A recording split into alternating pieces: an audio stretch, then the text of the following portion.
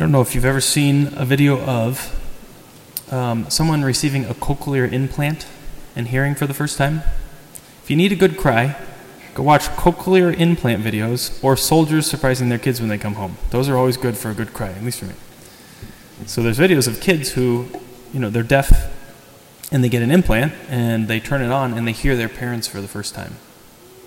And it's very cool, and it can be a real tearjerker. And you realize in that how much you take for granted, what it means to hear your loved one's voice. And what it would be like if you could never hear them.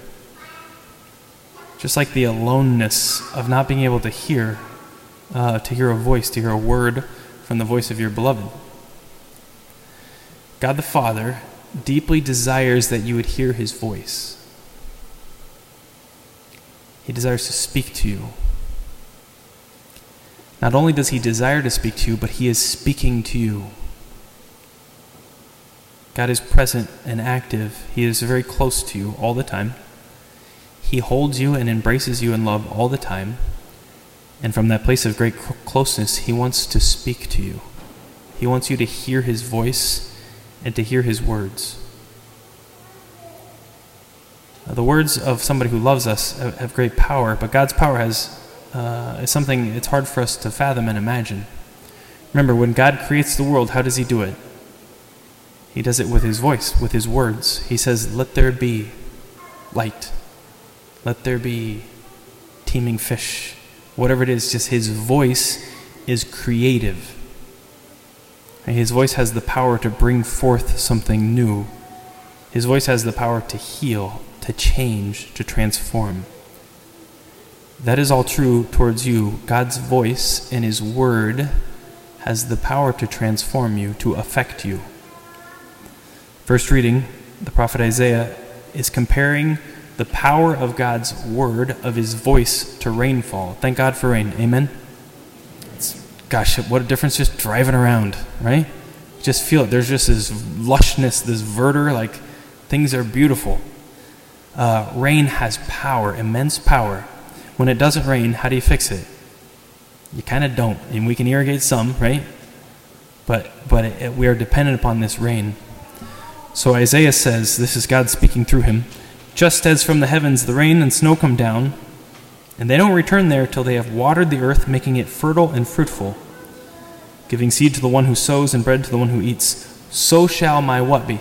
My word. So shall my word be that goes forth from my mouth."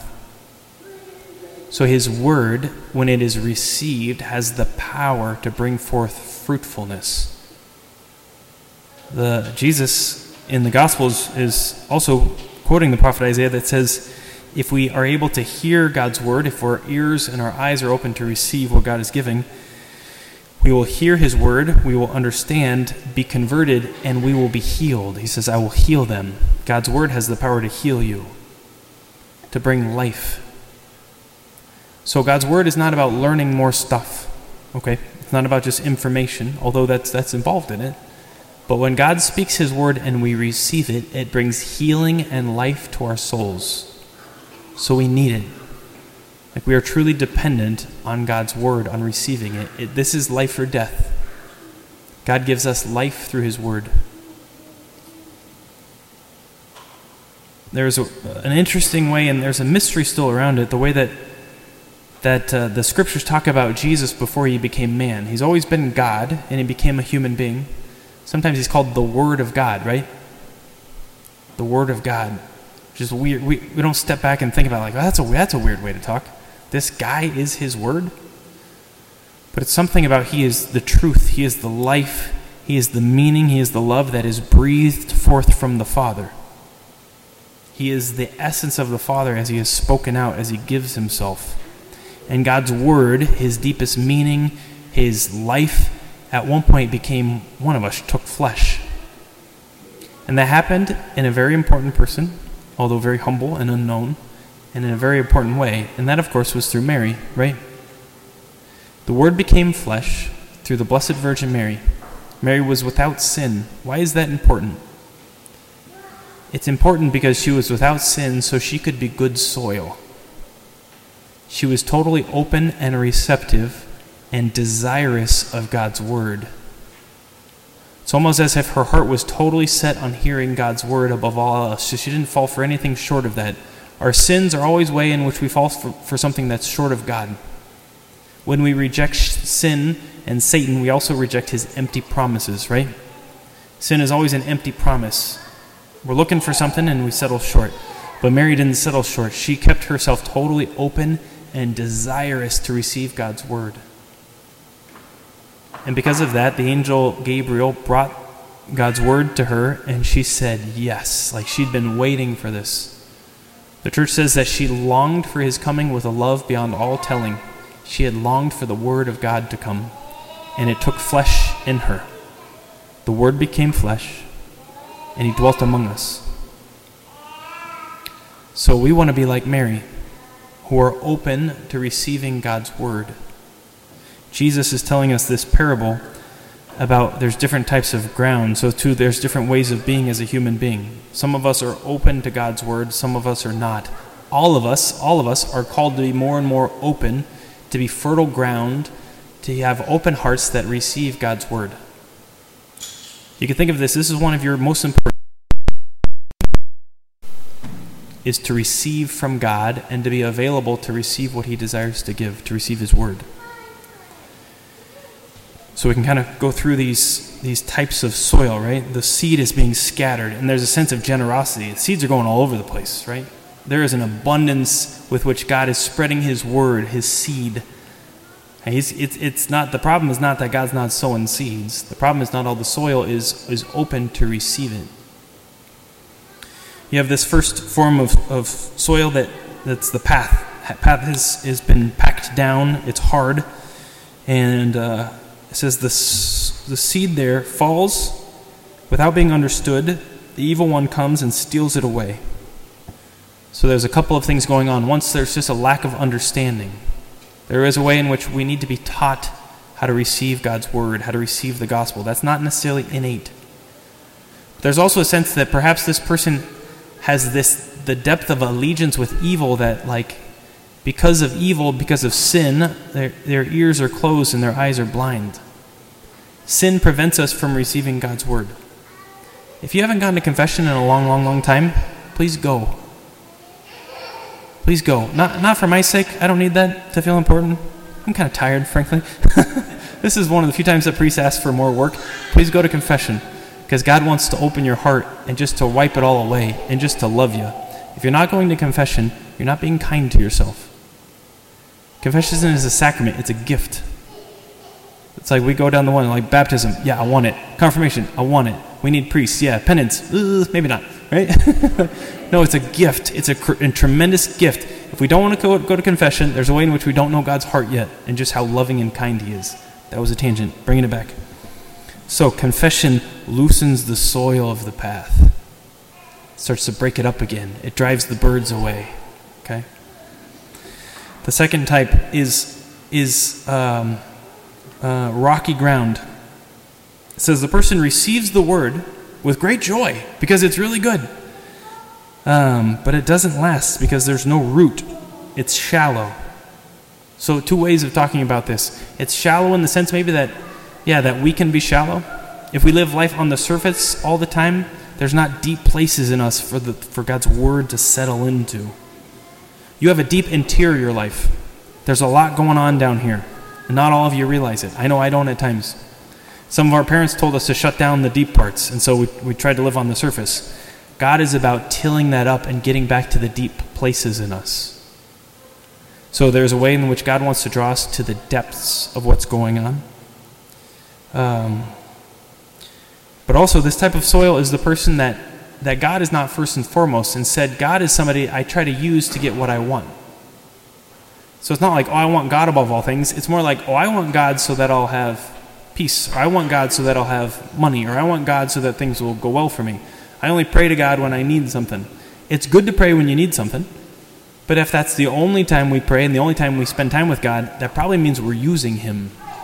We're just trying to get something out of him because we don't love him. Right? If we love him, then we'll spend time with him when I don't need anything because I need him. I want him above all things.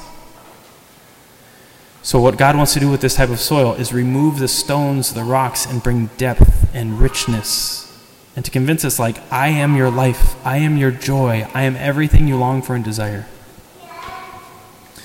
Third type of soil, I think as we hear it, at least for me, it's like, yep, like this is the one that all y'all will be struggling with, and your priests too, okay?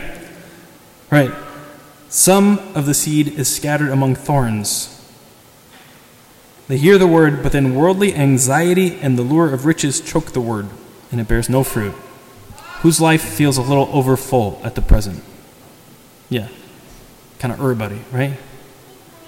Your lives are full. And most of you, your lives are too full. There's just too much going on. There's not a reverence for just the human person and limitations. Do you know you need to be still? That's part of being a human. At times you need to be quiet. There was a time where if you wanted to hear music, you had to go to somebody who could play an instrument and have them play it for you. That's the only way you could hear music. You might go months without hearing music. Some of us fill our days with noise constantly, right? I mean, it's just wild. It's the possibility is incredible. I'm not saying that the ability to hear music is bad, but the fact that we can totally fill all things with noise is a problem. Because to receive God's word, to hear his voice, you need silence, you need stillness. If you cannot be silent or still, there's something wrong with your soul. The God of the Sabbath, who commands us to rest for a day, knows that we need it. We need to slow down. That's uncomfortable for some of us, and that's okay. You need to push through the discomfort because something good is coming, but we need silence and stillness. Our lives tend to be choked with things, distractions, just like too much going on, and God won't dominate. He won't shout. He won't invade. So if there's too much going on, we just can't hear him. It just gets choked out. So there is a way we can ask Jesus to come along and pull some of the thorns and the weeds. Sometimes instead of asking God what extra thing he wants you to do, it might be good to ask, like, Jesus, what do you want me to stop? Just to lay down. Sometimes I think God is more about pruning than asking you to do more stuff. Do you believe that space and time will be filled by God's presence and his love? It will not remain barren. I mean, you might have to wait. Sometimes God wants to stir up deep desires in us by having us wait, but you will not be barren. You will not be fruitless. Instead of thorns, there will be lush vegetation, right? Something beautiful and good. And so lastly, we want to be the soil that's rich soil. Hears the word, understands it. It's like the soil can house it in deep places and hold on to it, and then it bears fruit. Notice in the image of the soil and the image of the rain, there is a slowness about this, right? It's not fast. It's not instant. It takes time. It's growth. It's nurture. It's wholeness. It's richness. God's word needs space and time. It needs slowness at times. So we want to be good soil. And there's a lot of voices and spirits around you that are trying to make you bad soil, to keep you going, to go faster. But we want to slow down and open to receive life. The incarnation is not supposed to just happen once in the womb of the Blessed Virgin Mary. It's supposed to happen billions of times in you and in me. That's the meaning of history. That Christ might be all in all. That we would be good soil that can receive the Father's word, and that Jesus might take flesh in us, might become fully alive in us. And all parts of your life would be filled with his life and his goodness. That's what we're about as Christians. So that's not something you and I can do. We can't make that happen, but we can be available to allow it to happen. We become good soil to receive God's word.